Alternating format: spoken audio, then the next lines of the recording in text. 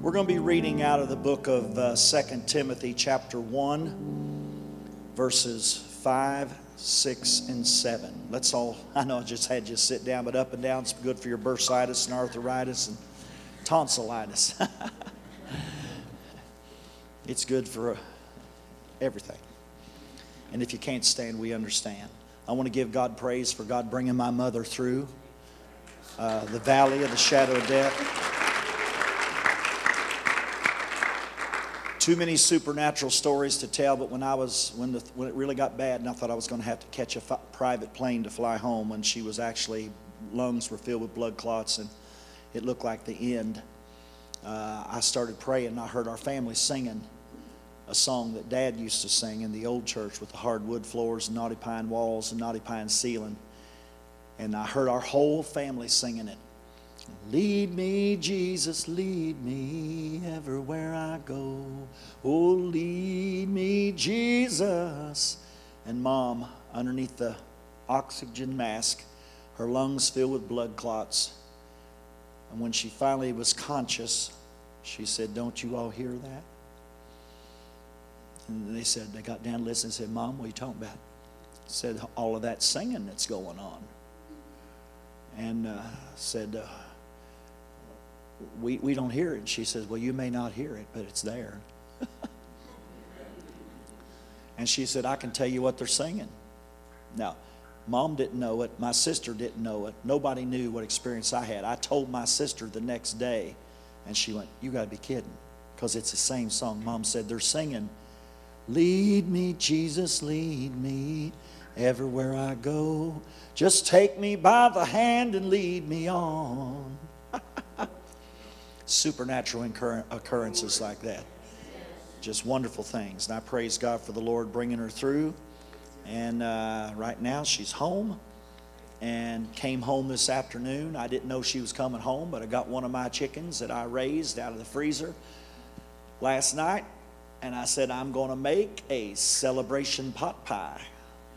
I rolled out the butter crust. I had it all done before 11 o'clock today. I roasted that chicken for 3 hours, deboned it, made the filling for the pot pie, made the butter crust, and I had it all rolled out.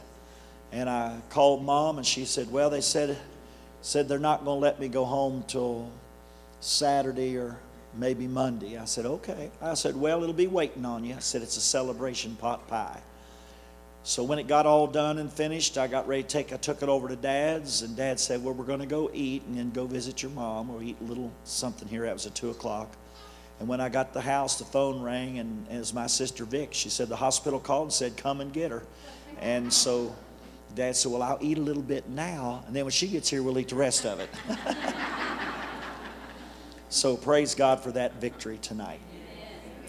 2 Timothy chapter 1, verses 5 through 7.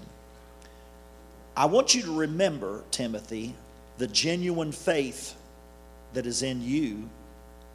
But the first one that had it in your family was your grandmother Lois. And then from your grandmother Lois, this genuine faith was passed on. The mantle was passed to your mother Eunice. And I'm persuaded that the same thing that Lois had and Eunice had, you've got also. And I'm putting this in your mind. I want you to remember it, because you need to stir up that gift that was in your grandma, in your mother, and it's also in you. Remember, when I laid hands on you, that gift was manifest. Now, God has not given you the spirit of fear, but of power and of love and of a sound mind. Just for a few moments tonight, I'm dealing with a very unusual subject, and it's never been preached before. But the Lord spoke to me and said, preach on the third generation. The third generation. So let's pray. Father, we come to you in the name of Jesus. I'm asking you, Lord, to let this message be preached in love, mercy, truth, demonstration, and power of the Holy Ghost. Let it be a blessing to the hearers. Let it be food, Lord, to the hungry. Let it be bread, Lord, to the eater, and let it be seed to the sower. And we'll give you all the praise and all the glory in the mighty, wonderful name of Jesus. And the church says, amen. You may be seated. Just for a few moments tonight, we're dealing with the subject, the third generation. Say that with me, the third generation. Say it one more time, the third generation. You see, as we look in the scripture, especially two different events, and both of these two events are very important, because one is with the covenant man Abraham, and the second one is with the Davidic anointing that came up on David, which represents the anointing that's coming up on the church. Because the Bible said in the book of Acts chapter 15 and verse 16, he said, I will rebuild again the tabernacle of David, which has fallen down, that the rest of the nations may come to the Lord Jesus Christ. Now, David never built a tabernacle. You know that. Solomon built the temple, and Moses built the tabernacle. But David, it was an ordinance of worship. It was an ordinance that said, I will enter his gates with thanksgiving. I will come into his courts with praise. David is the one that opens us up in the book of Psalms and tells us how worship ought to be. He says, praise him with the stringed instruments, praise him with the timbrels, praise him with the cymbals, praise him with the horns, praise him with the organs, praise him with everything you can praise him with. Enter his gates, clap your hands and shout with the voice of triumph, dance in the spirit, leap for joy. This is the Lord's house. This is how he is to be worshiped. He's to be worshiped in spirit and in truth. And that's the anointing upon David. The Bible said in the book of Revelation chapter 3, the revival church is a church that has the key of David. Because Jesus said to the church of Philadelphia, I, Jesus, I have the key of David. I open doors that no man can shut, and I shut doors that no man can open. And I set before you an open door. If you want an open door of evangelism, if you want an open door of the Spirit to move, if you want an open door of God's power, then you've got to use the key of David, which is an ordinance of worship. It's an ordinance of worship that your mindset, I've come into the house of the Lord to give him glory and to praise him for the things that he has done, the things he will do, and the things that in future he's going to do tomorrow, because he's the same yesterday, today, and forever.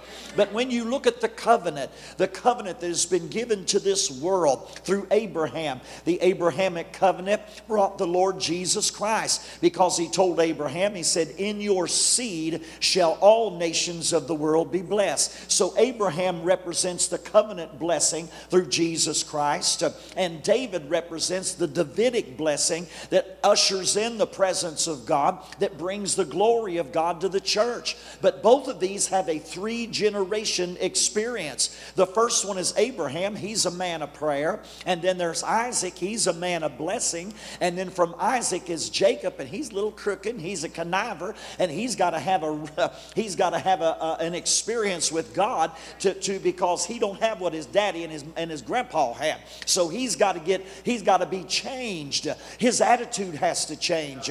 He can't run the way he's used to running. So you see the Abrahamic attitude, or the Abrahamic generation, are people of the altar. They're people of sacrifice. They're people that gave it all, 100%. I'll give everything there is. I'll lay my Isaac on that altar. I will give everything I can give. Then the people of Isaac were well diggers. They're just people of the blessing. No matter where they dig a well, it always springs up with water. No matter everything they touch, it is blessed. It's blessed and blessed and blessed.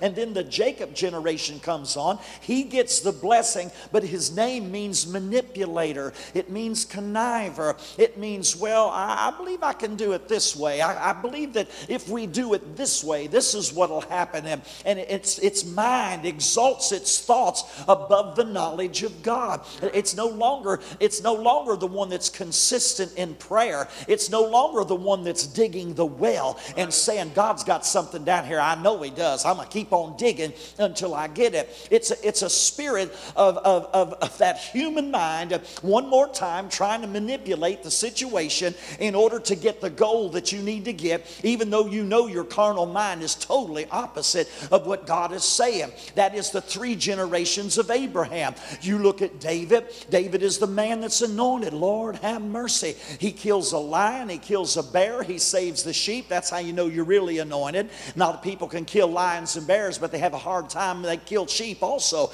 God don't want you killing the sheep in the church. He don't want you killing little young people. He don't want you destroying young people like that. You know, they're young. They've not been where you've been. These young people here, you know, they look like a man, but their brain's only 17 years old.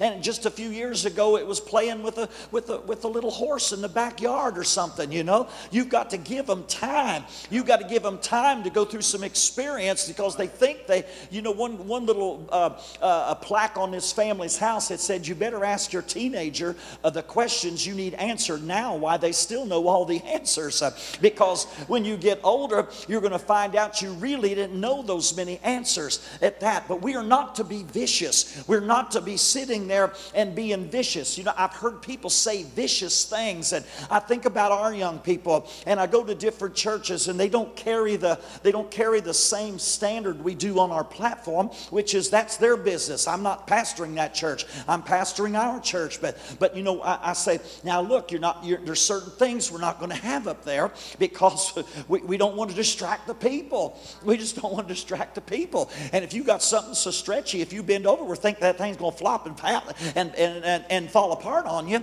We got to be careful with that kind of stuff, all right? And some people say, well, I don't think, you know, I don't know if this is tight or not. I'm not going to sit around and judge how tight is tight. I just set what you're supposed to do and just leave it at that, okay?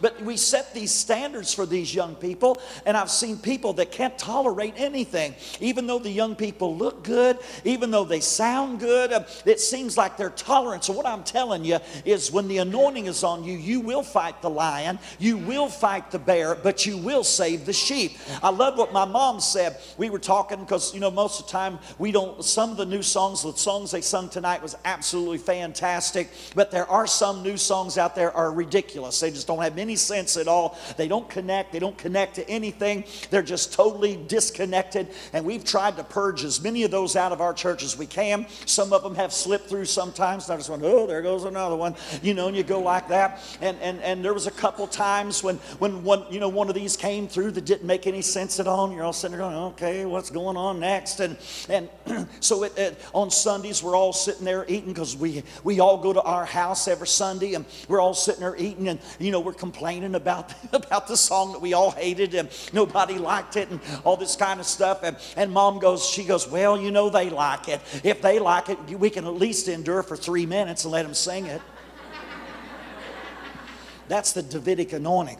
The Davidic anointing will kill the lion. The Davidic anointing will kill the bear, but the Davidic anointing never goes after the sheep. Never goes after the sheep. But David also had this anointing to bring down a giant.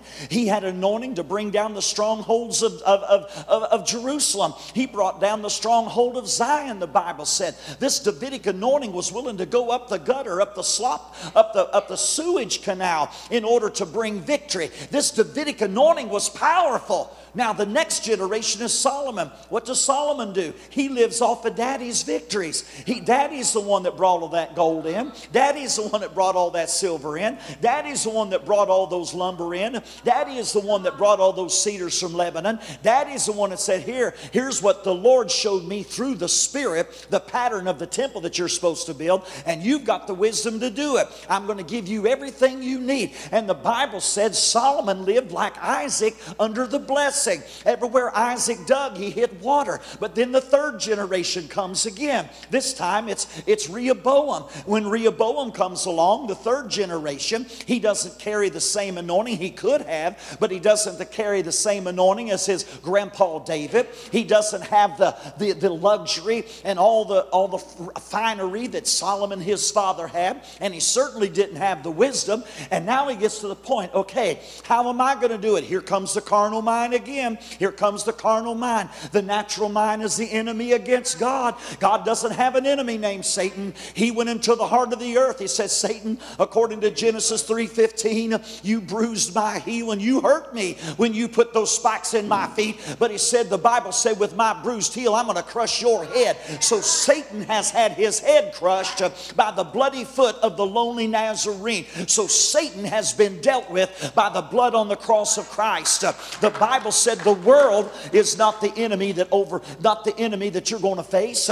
Even though the lust of the eye, the lust of the flesh, and the pride of life, if you love the world, you don't love the Father. But that's not what he said. He said that this is the victory that overcomes the world. Even our faith that Christ is in you, the hope of glory, that everything you need is inside of you. So the world has been overcome. The devil's been overcome. There's only one more thing that hasn't been overcome, and that is your free will. A lot of times we blame stuff on the devil, but most of the time the biggest devil you face is the one you clip their fingernails every day, and the one that you wash their hair and brush their teeth. Look in that mirror real good and say, you're my devil I'm facing today, because the devil does not have near as much access as your carnal mind does.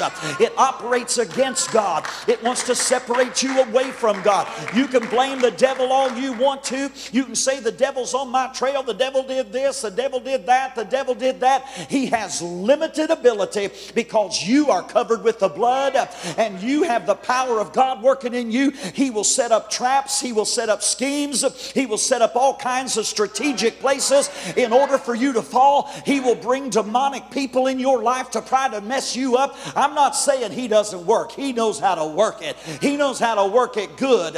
But he also knows that there's someone inside of you that conquered death, hell, and the grave. And if Jesus came out of that grave, you have the ability to come out of any tomb, out of any situation, out of any power of darkness. That greater is he that's within you than he that's within the world. So the third generation is constantly, they are involved with this mental situation. It's a mental situation. It's a dependency on the flesh. They know that they really don't have what Grandpa had, and they certainly don't maybe have what their parents had, but they know that they have something, but yet they feel like that they have reached a level of intellectualism to where they can deal with it themselves, and they can do it themselves.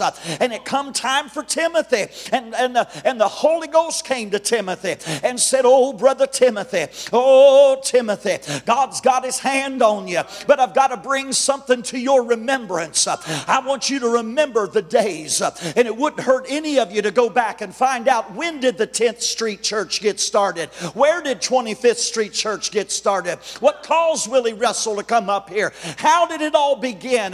What were they doing at Community Family Church in Independence, Kentucky, when they were in a chicken house? What were they doing when they were in a barn?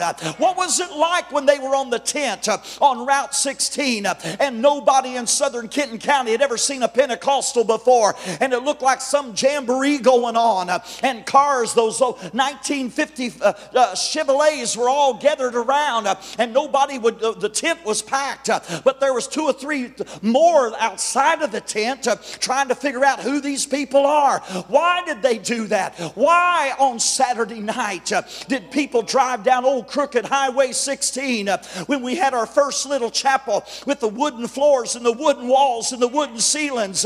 Why, when those windows were open and there wasn't any screens, did the people come by the hundreds and park their cars and sit on the back of their cars? And some of them were drinking their beer and smoking their cigarettes, but they said, that woman in there that plays that guitar, wait till you hear her sing tonight. They'd see them run out the building shouting and shaking. They would look in the windows. They would watch them hanging over. They saw them chase Peggy out the doors. Peggy, no, let's forget her last name, okay? Maybe nobody needs to know it. That they saw Peggy when she came to the church and she had devils, and the women were wrestling her down, trying to rebuke those devils, and she escaped, went out the door, went running through the woods. You think those holiness women going to let a devil escape? They took off after her. They grabbed her. They caught her in the woods. She was bleeding with all kinds of cuts and scratches. They drug her in the church, and that devil growling, saying, I won't come out. But he did come out, and she became a pastor's wife. She became a pastor's wife. She saw her family saved. She saw her sisters come to the Lord. You hear what I'm saying? We need to ask our grandma, go back. What happened, Sister Myra? Tell me, Myra's been in heaven for a long time. But what was it, Sister Myra, when they gave you just a few weeks to live and you had 3 children and they said you're going to die, and all at once you spit that cancer up in church in a garbage can. You spit that filthy, stinking cancer up. They said it smelled like rotten meat. But when the cancer spit up, she was healed by God's power. Oh, what was it? What was it in that chicken house? What did you have in that chicken house? When the men drove by and they were drunk and they would stop and they would stagger in and they thought they would cause havoc. But when they walked under the door, under the threshold of that door, the Holy Ghost would move on them. You need to find out what your grandma had. You need to find out what your parents had. You need to find out, because everything that's in the tree is in the root. Everything that's in the root will show up in the fruit. The dynamics of every generation is in the tree. The dynamics is in the experience. The dynamics is there. I went back here to our little cousin. He's 20 years old, and I run my hands through his curly hair, and I looked at him real good, and I hugged on him real good. And when I got done hugging and looking, I said, don't you forget, you got my blood in you. You got my blood in you. If you go get a DNA test, it's going to have my blood in you. It's going to have my mom's blood in you. It's going to have Ma'am Sizemore's blood in you. It's going to have Great-Grandma Markham's blood in her. It's going to have, and there's going to be a notification on that DNA that in the Appalachian Mountains, 1906, that Great-Grandma Harriet Markham was baptized in the Holy Ghost and began to speak with other tongues as the Spirit of God gave the utterance. If generational curses can bring bondage to you, generational blessings can bring deliverance to you. There's generational blessings.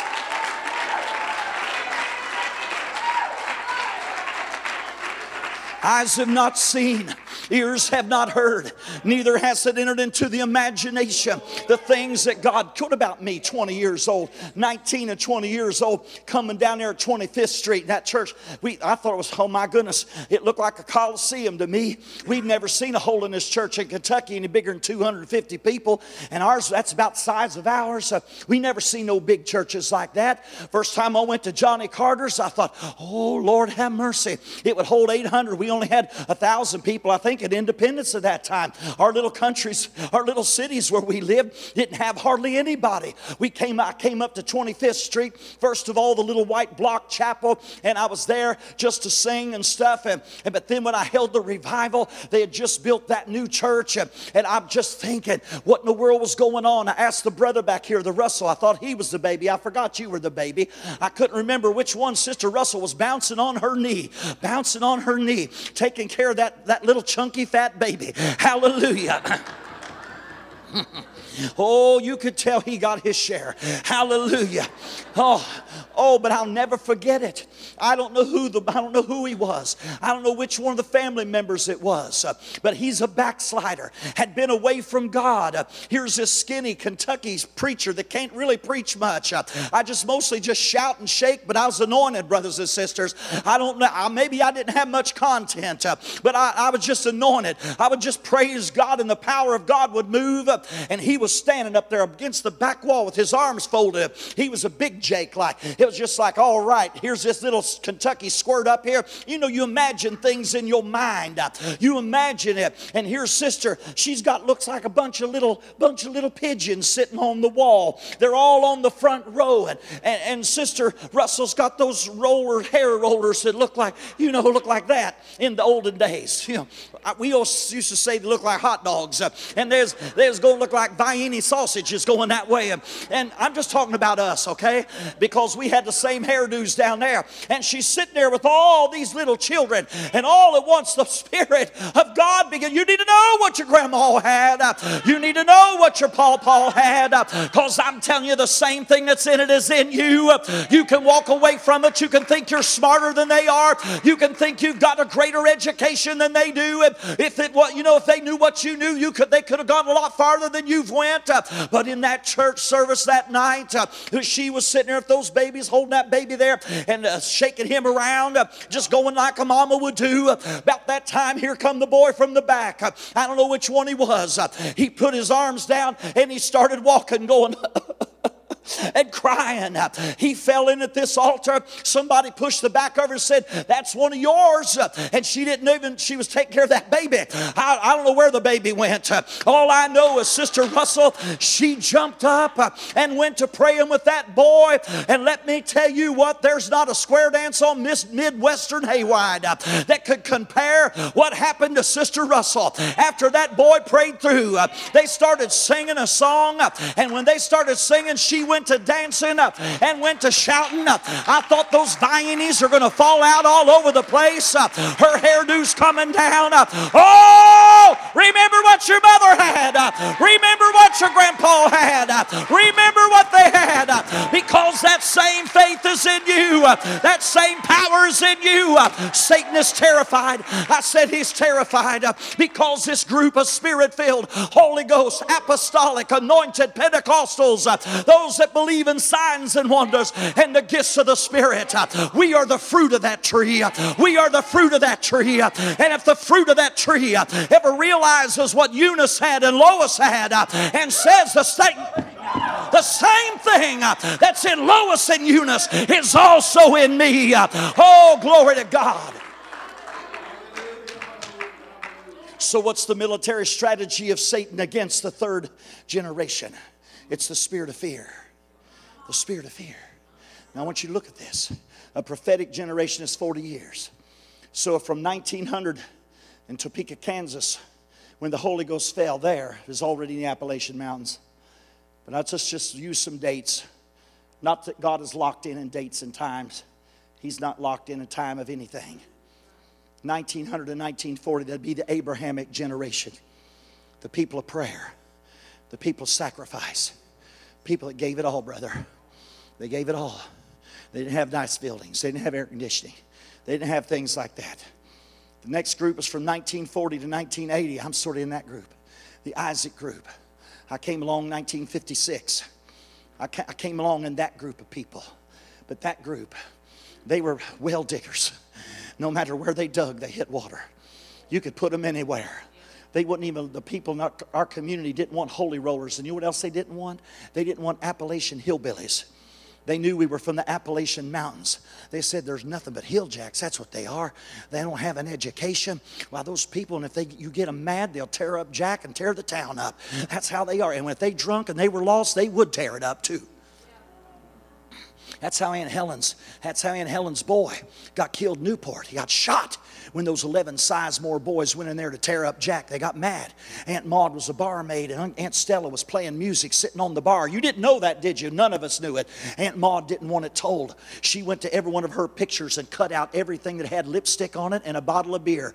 We don't even know what she looked like when she was young. She didn't want us to know anything about, because Aunt Maud looked like Aunt Bee on Mayberry when I knew her, except for with black hair. Oh, she was as strict as they could be, and Aunt Stella too. But they were sitting on the bar, and Aunt Helen's boy they meant to shoot Alfred and kill him. They went shoot, and Alfred got away from that bullet. But when he jumped out of the way because he saw the gun coming, the boy, Aunt Helen's boy, didn't see it, and it shot him. And they laid him out there on the street in Newport, and the blood coming out of his eyes and his ears and his mouth and his nose. And Aunt Maud said, while he was gargling the breath, we saying, "Call on Jesus." And he's going, "Jesus, Jesus, oh, Jesus, forgive me. Oh, Jesus." They knew the holiness way. They knew the way of the cross was the only way of redemption. They knew that Jesus, every one of them had childhood experiences. Every one of them prayed through to salvation when they were children. But now the adversary had come to steal what they had come. So not only was that one, but Aunt Maud's husband, Brother Gully's father, he was murdered in Newport. And after they murdered him, they threw him him in a deep freeze. And then there was Uncle Leo's son. He was murdered in a bar and thrown out. And all of these, Uncle Leo's son, he was laying, it looked like a coma. And they said, Dennis, you can pray. Just call on Jesus. I know you can't say it, but if you're saying it in your heart, squeeze our hand. And he started squeezing the hand, and tears started coming down. And that's the last. Oh, the mercy of God. I said the mercy of God is so great. Just like the thief on the cross. Just like the thief on the cross that was dying, that only had enough breath to say, remember me. And he said, today thou shalt be with me in paradise. All it takes is a heart of humility. It's not the best route to take, but it is a route if you've still got breath in your body. If your car's going down the side of a mountain and you're getting ready to hit a tree or go into a river, the Holy Ghost is going to be right on that seat saying, call on Jesus. If you're in a plane and it's ready to crash, the Holy Ghost is going to say, call on Jesus. Every prayer your mother prayed, every prayer your daddy prayed, and if you didn't have a praying mother and father, you have a high priest that can be touched by the feelings of our infirmities, seated at the right hand of the Father, and he ever lives to make intercession for us. They didn't want those Appalachian, Clay County, Harlan County, Bell County, Breathitt County hillbillies. They didn't want them having a place. So then what, he'd sell us property. Finally, one man gave in and sold us a ditch, a real ditch. Pitiful place. But they took the ditch. They took the ditch. And Grandpa called his cousins. He called Vita's husband, Eddie. Called Eddie. Called Eddie's brothers. They just kids. 15 maybe, 14, 15. Called Eddie's boys. Or called Martha's boys. We need you to help us lay block. Uncle John was still a beer drinker. He was still bound by alcohol. He said, I'll help them build that church. He came to lay block building that church. I said it was on the hillside. If you had a car, when you opened the door, everybody'd fall out. And when you got ready to leave, you just shut that door and everybody fell in the other one. One whole family called the Vance family lived down there on Fowler Creek. One of the poorest families in the whole county of Kentucky. They came up from the Appalachian Mountains. They didn't have anything, brothers and sisters. They took pieces of tin and wood and anything they could find and built them a shack down there on the Fowler Creek. They pulled all of their water out of that Fowler Creek. All of that water. Oh, but the mom and pop, they heard about the holiness people. And they came into that basement that didn't even have enough money to put a roof on it. Do you hear what I'm talking about? That same blood's in you. That same blood is in you. That same power's in you. This is, I don't care if they call us hillbillies and Appalachians and holy rollers. I know our church is down on the hillside. I know we don't have air conditioning. I know we don't have a parking lot. I know if you have a car, if you fall out, that same blood is in you. That same, not blood, but faith. That same type of persistence. It's in you. And if it ever gets a spark of the Holy Ghost, it will literally turn this world upside down. They heard about the poor people down on the, and I came to this world in 1956 in a 2-room shack with an outhouse in the back and a well in the front yard. Heard about the poor people on Route 16. And they came to visit. First night they were there, old Brother Vance got saved. Sister Vance got saved.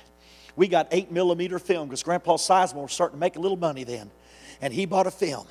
And we got them going down in the river, 1953. Harley Hensley's baptizing them, and I think Clarence Seeley. They're down there in the creek baptized them, and they're praising God. The Vance family didn't have a car. It was at least 7 miles from their house to the church, at least, maybe 10. But every time the doors were open on Route 16, there was 15 of them at least. 12 to 15 had a big family. Could have been more than that. I think they had at least 12 kids. Here they came. They'd already got their holiness ponytails, their holiness shirtwaist dresses. They had their tambourines. Some of them played a guitar. They walked down Highway 16 to that poor church. They were singing, "Oh, thou art the potter, I am the clay. Oh, thou art the potter, I am the..." And you could see them. The people would watch them going to church, and some of them get to shouting all the way there, shaking that tambourine, shoulder shaking, head banging, and glorifying God. And people said, "I told you, there they go. You look at them, there they go. There they go. There they go. All right. There's going to be a day and an hour. This world's not going to have to worry about us anymore. There's going to be a day and hour. They're not going to have to worry about if we're self-spacing or if we are essential. They're not going to have to worry about if we're essential or not, because there's going to be one day they're going to say, 'There they go. There they've gone.' And I'm in that number that no man can number in Jesus' name." Hallelujah. Hallelujah. You find out what was in them. What was in them? What was in them? What was in those people that didn't have anything? You're here old enough, you all know what I'm talking about. When the women brought the sheets and ironed them, and the men would run a wire across the front so we could have foot washing, because they wanted to do it just like Jesus. And the women up on the platform and the men back here. Nothing fancy, just a wire, just sheets. Behind those sheets for maybe an hour and a half or more, you could hear them in that foot washing. And then after the foot washing was over, they take the sheets all down. Then they served the Lord's Supper. And you could hear them crying as Mom would sing, "On some morning past daybreak, as the crowd slowly gather." If you hear Foster Baldwin hitting that guitar and throwing his head back and singing, "Is not this the land of Beulah?" Oh, glory to God. But the third generation, he said, Lois had it, Eunice had it. And I laid hands on you, you got it too, buddy. You got it. It don't make any difference if Grandma was an outlaw and Papa was too. When you come in covenant with a group of people, you come in covenant with that blessing. When I married my wife, she had a Trans Am and a bedroom suit, and I had a I don't even know what I had. Hers had a better memory than mine. I had a Vega GT and a bedroom suit. But when we got married, the Trans Am became mine. And the Vega GT became hers. Because when you come in a covenant with people, everything you have becomes theirs. So whether your mama spoke in tongues or not, or maybe you was some of the people, your family was some of the people that tried to shut them down. Don't worry about it. You're in covenant now. That means everything that was in Vonda's mama, she became your grandma now. Everything that's in my mother, Sister Janice, she's your grandma now. Everything that's in them, they're your mother. There's no race in this. There's no gender. There is no social status in this. But he said, Timothy, here's what you're going to have to watch out for. He said the third generation has this problem. First of all, there's a spirit of fear that comes to them, that they're never going to be able to accomplish what Eunice and Lois accomplished. And so they constantly battle this spirit of fear and intimidation and unworthiness. I'm never going to be able to do it. But he said, I'm going to counteract that spirit of fear. I'm just not going to rebuke the spirit of fear. I'm going to replace the spirit of fear. You just don't rebuke fear. You've got to replace fear. You've got to get rid of the fear that's there. And the first thing he says to get rid of this fear, I want you to know that you have power. Say, I've got power. Say it again. Say it about 3 times. You don't believe it yet.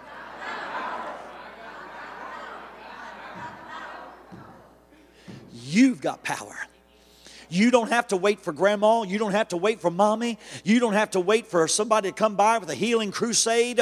You don't have to wait for anything like that. Because the Christ that raised from the dead, He dwells in you and you've got power. You've got power. Quit trying to say I don't have power. Quit trying to say I don't have any friends. I got a young man right now that's had another overdose. He came to me when he was a boy. He went to our school, and the situation is terrible.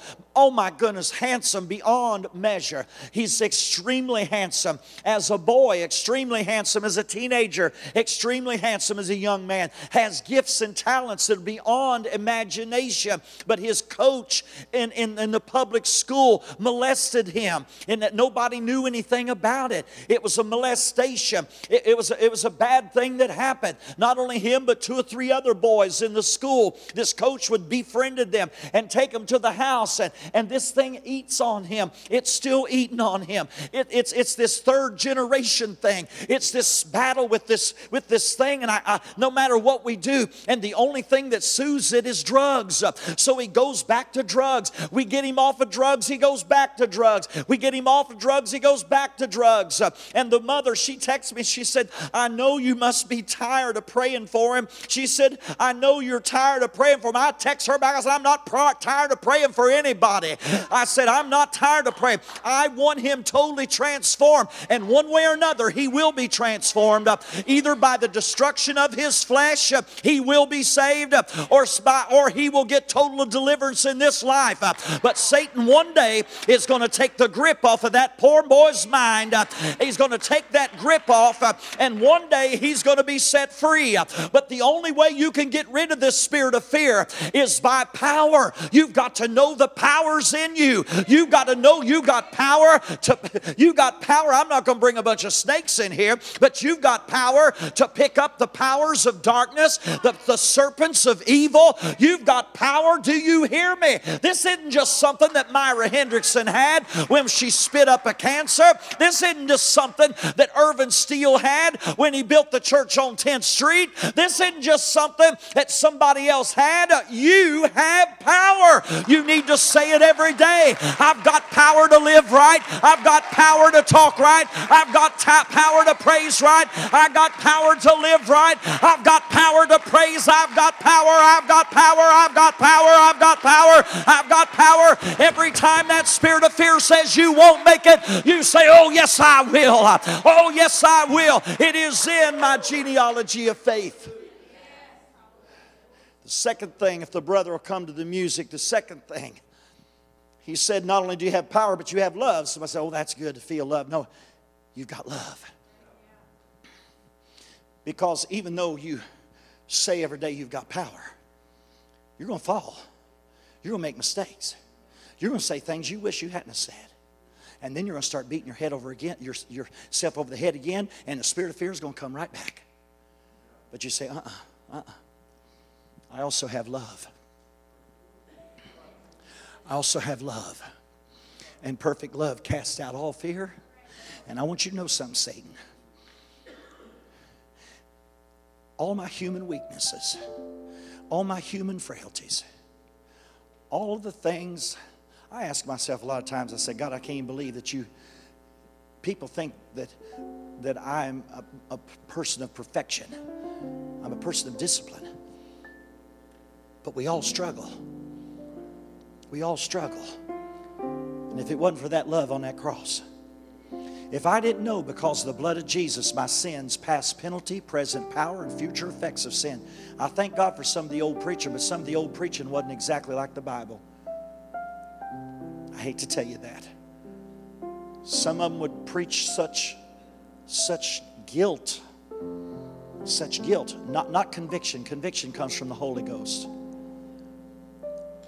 We had people in our church that went 20 years would not pray for the baptism of the Holy Ghost because they didn't feel like they ever measured up to sanctification. No matter what they did.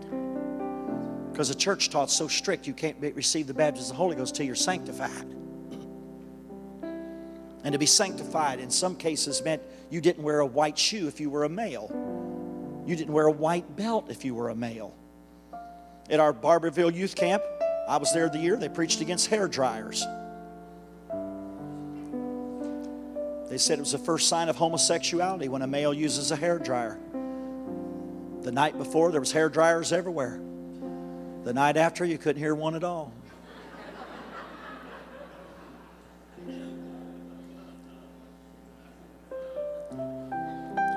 Not every message of the past was lined with the Scripture. There were some preachers that I know that lined it up every time. Brother Carter, T. Carter, I know some that lined it up every time, and you probably know people that lined it up every time. Some people didn't line it with the Bible every time. And you would feel guilty, unworthy, not good enough. And why should I even try? Why should I even try? There's no hope for me. There's no hope. I mean, I've already goofed it up again. How many times am I going to? But then you look at the love of Christ. And if He tells me to forgive Tad 7 times 70 over the same thing 490 times, you think He's going to do less to me? And God knows you're not going to do the same thing 490 times. You're not that crazy. In one day, He's trying to show us the love of God. Yes, you have power, but yes, you have love. You have the love of God that when I run from Him, He ran to me. When I tried to get away from Him, He wanted me. People ask me all the time and say, "Oh, Brother Tommy, you've been on fire now for 49 years. What was you doing? What was you doing the night the Lord set you on fire? What was going on?" Oh, what was going on? I said, "You want the truth?" I said, I was sitting on the piano bench. I had $700 saved up. I wanted to run away, go get drunk, and go see a dirty movie. They went, "Oh." And you ended up called and on fire for God from that? Not from that. Through that. Through that rebellion. Through that spirit. That wild spirit that's in that Sizemore blood. Sorry about it, but it's in there. That wild, unrestrained, don't hold me back. And I had it, brothers and sisters. I never had a chance to express it, but I had it. In the middle of that rebellion, here came love. Love. Love. And the love of God pulled me out. Do you hear it? The third generation, He said, not only have I given you power, say power. Not only have I given you love, but I've given you a sound mind.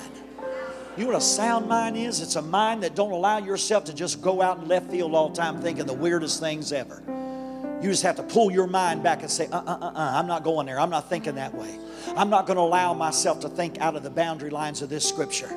I'm not going to allow everybody, and listen, if you got a creative mind like I do, your mind will want to take off, and my mind, I'm telling you, I could be sitting there before the second verse is sung on the first song. My mind could be in 4 different nations. I'm telling you, my mind can be everywhere. But He said, I've given you a sound mind. You know what a sound is?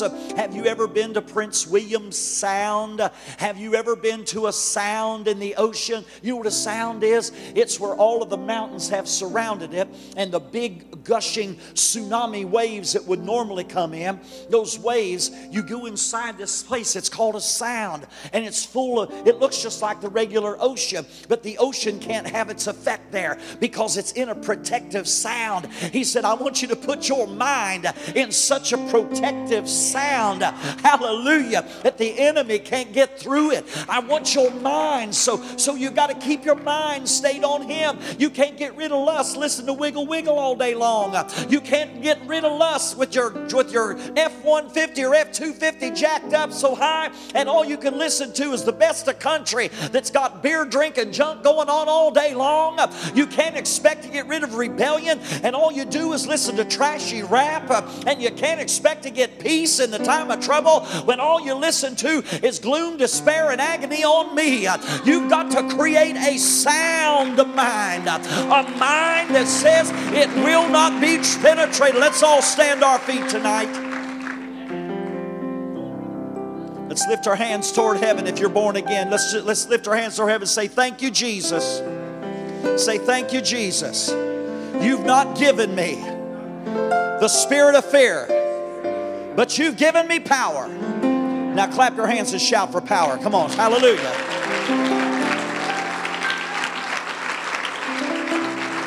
Get your hand back up and say, thank you, Jesus. You have shown me love on the cross of Calvary. The love on the cross is what keeps me. And now give God a clap and a shout for the love on the cross. Now lift your hands and wave them and say, thank you, Jesus.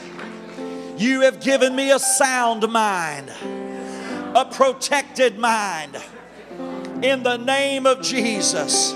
Now, if you believe that God has given you power, love, and a sound mind, I want us right now to begin to give God the best praise we can give Him. If those worship singers will come up, these worship singers. The worship team, the praise team. Hallelujah, hallelujah. Now, I'm going to tell you, third generation. I'm talking to my generation, talking to everybody. You third generation, you are the one that the enemy wants to stop because you are the one that carries it on. You are the one that continues this.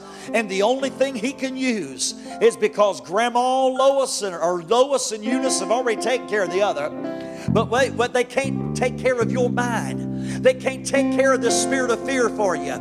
You have to look the enemy right square in the eye and say, Satan, let me tell you something. I realize I'm a third generation. But in Timothy, in the Bible, if God put this in the Bible, this message is for me. This message is for me. How many of you feel that anointing tonight? How many of you had a Lois and a Eunice in your life? And maybe you didn't. You just got adopted in the royal family. Hallelujah. If you've had a Lois and a Eunice and you want to battle the spirit of fear, listen to this one. I'll end with this, or I'll say this. I forgot to say it. From Abraham, the first generation was 19 to 1940. Isaac, 1940 to 1980, the well diggers. Jacob, 1980 to 1920. What happened in 1920? The world got injected with one of the greatest injections of the spirit of fear the global society has ever had. What's God telling us? In the middle of 2020, in the middle of a pandemic, in the middle of chaotic election, in the middle of all kinds of things going on in this earth, I have not given you. I'm about ready to run. I've not given you the spirit of fear, but arise, my church. I have given you power. I have given you love, and I've given you a sound mind. All of you that feel the pull to this altar, I want you to come to this altar. Throw your hands up. Come on. Throw your hands up in the air. Come to this altar. Lift up and say, I'm standing on that in Jesus' name. Hallelujah. I search the world. Glory, glory. Anybody lost without God? Tell me about it, honey. Man's empty praise. Come on. And treasures that fade. Yay. Were never enough. Then you came along. That's love right there. Glory. And put me back together. Some of you just need to walk the aisles and wave your hands. Come on, shake off the spirit of fear. Come on, Tad, show them what to do. Just walk the aisles, wave your hands, get rid of the spirit of fear.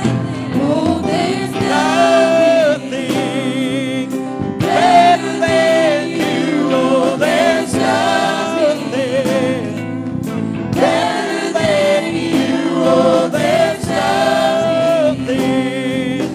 Nothing is better than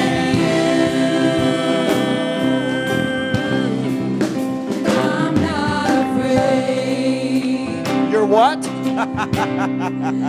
show you my weakness, my failures and flaws. Hallelujah. Lord, you've seen them all, and you still call me friend.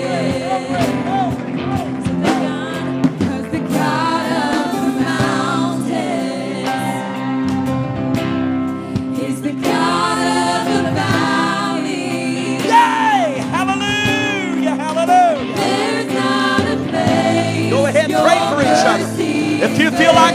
for each other. Pray for each other.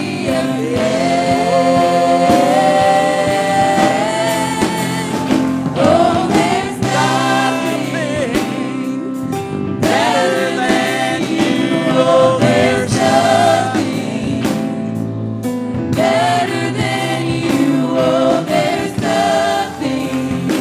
I rebuke the spirit of fear. Is better than you. I rebuke the spirit of fear in Jesus' name. There's nothing. Oh, there's nothing Nothing. better than you. Oh, Oh, there's nothing. better than you. Oh, there's nothing. Sing that second verse again. Nothing is better than you. The McCameys would like this verse. Sing it. I'm not afraid Yay! to show you my weakness. Yay! Hallelujah! My failures and flaws, Lord, you see them all, and you still call me friend.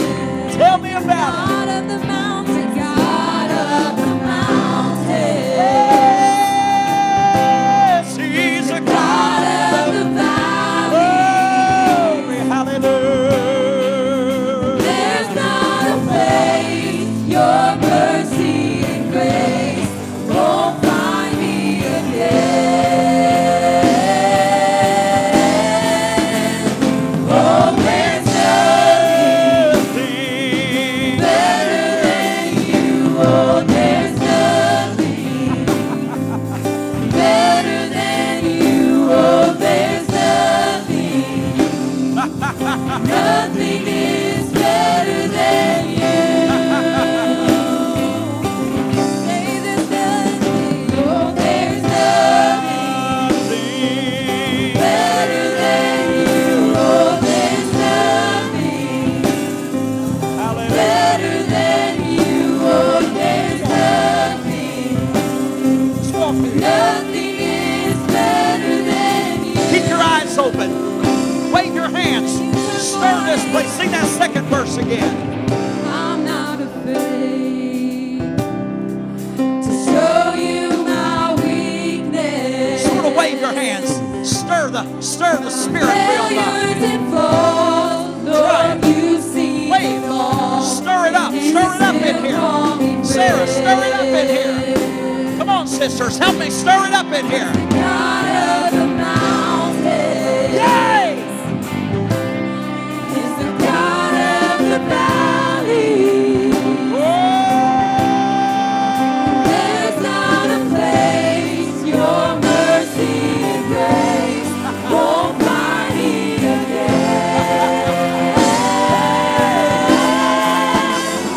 Oh, there's nothing better than you. Oh, there's nothing There's nothing. better than you. Oh, there's nothing. Nothing is better than you. I'm not afraid I love its verse. to show you my weakness. You hear that, devil? Because of the blood, because of the cross. Failures and flaws, Lord, you see them all, and you still call me friend. 'Cause the God of the mountains, Yes, He's a the God God of the of valleys. Oh, I feel power in this There's house. not a place There's power in this house. There's power to heal, power to. Yeah.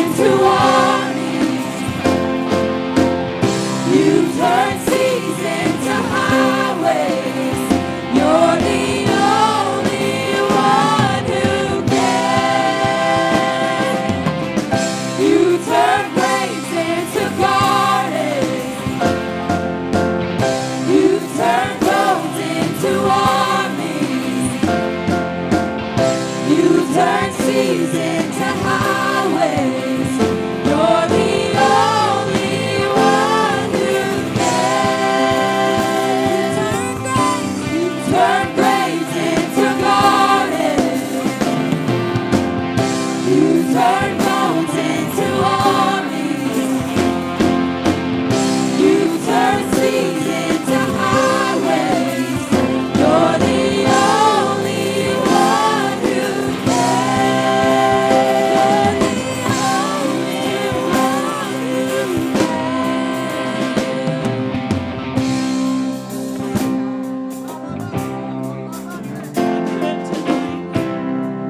I would take one of these white hankies and I would pass it out all over this house because I feel the victory.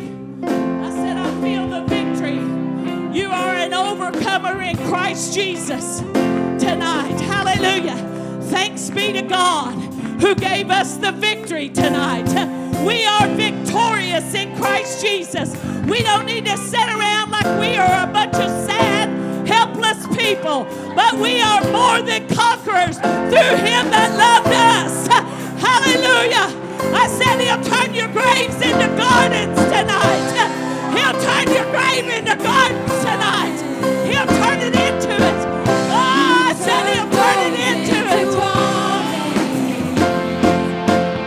You turn seas into highways. You're the only one who can. You turn graves into gardens. You turn bones into armies. You turn seas into highways. You're the only one who can. You turn graves into gardens. You turn bones into armies. You turn seas into highways. You're the only one who can. You turn graves into gardens. You turn bones into armies. You turn seas into highways. You're the only one who can. You're the only one who can. You're the only one who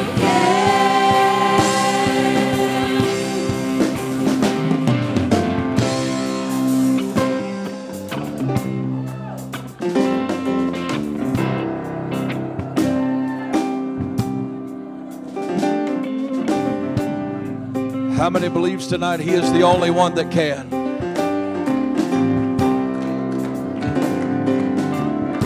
Do you really believe that tonight?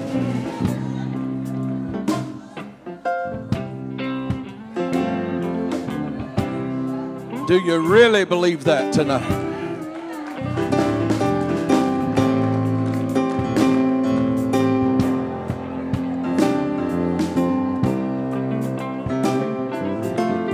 I'm so thankful tonight that we're serving a God that is not done, but that He's just simply getting started. In the midst of everything that's going on in our world today, there'd be those that would say that there's no reason to be excited. There's no reason to be optimistic. There'd be no reason to get together on a Friday night and to have a worship service, a revival service. There's those that would label us as being foolish and radical. But tonight I'll stand here and tell you this, by the unction of the Holy Spirit,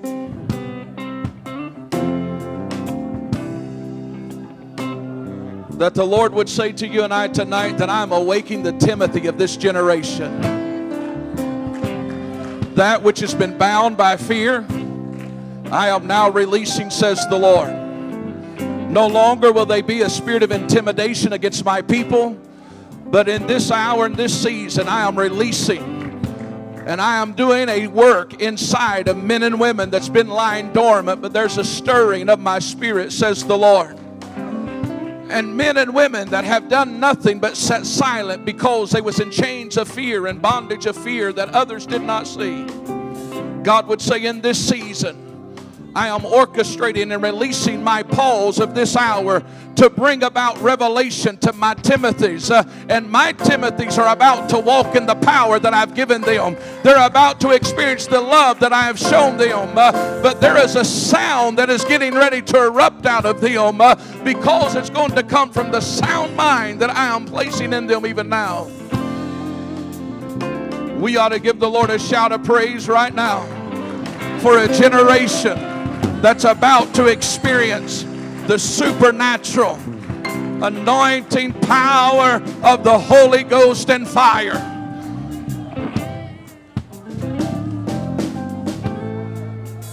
There is still a God that's moving.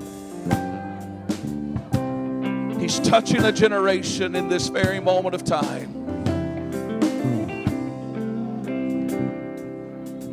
Don't be weary tonight in well-doing, but begin to stir up the gift that's inside of you today. Amen. I'm thankful for the word of the Lord tonight. Thankful for the presence of the Lord. I'm thankful that there's still hope for America. Still thankful that there's hope for the nations of the world. I'm going to just let them take us out of here in worship tonight. I'm not going to dismiss, but I want you to greet each other in the name of the Lord. And I want them just to go out of here just worshiping the Lord. God bless you. We love you. We'll see you tomorrow night, 7 o'clock. But let's just go out of this place today worshiping the King of Kings and Lord of Lords. God bless you tonight.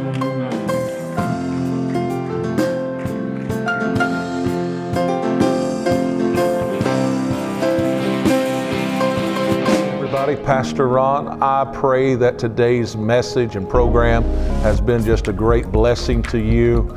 And I'm so thankful that we had the privilege to come into your home today or wherever you may be watching. I would encourage you to continue to follow us. We're on all of the major social media platforms.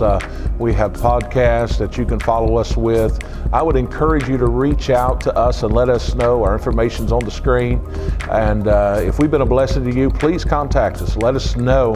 And we look forward to sharing the word of the Lord with you again next time. God bless you. We'll see you soon.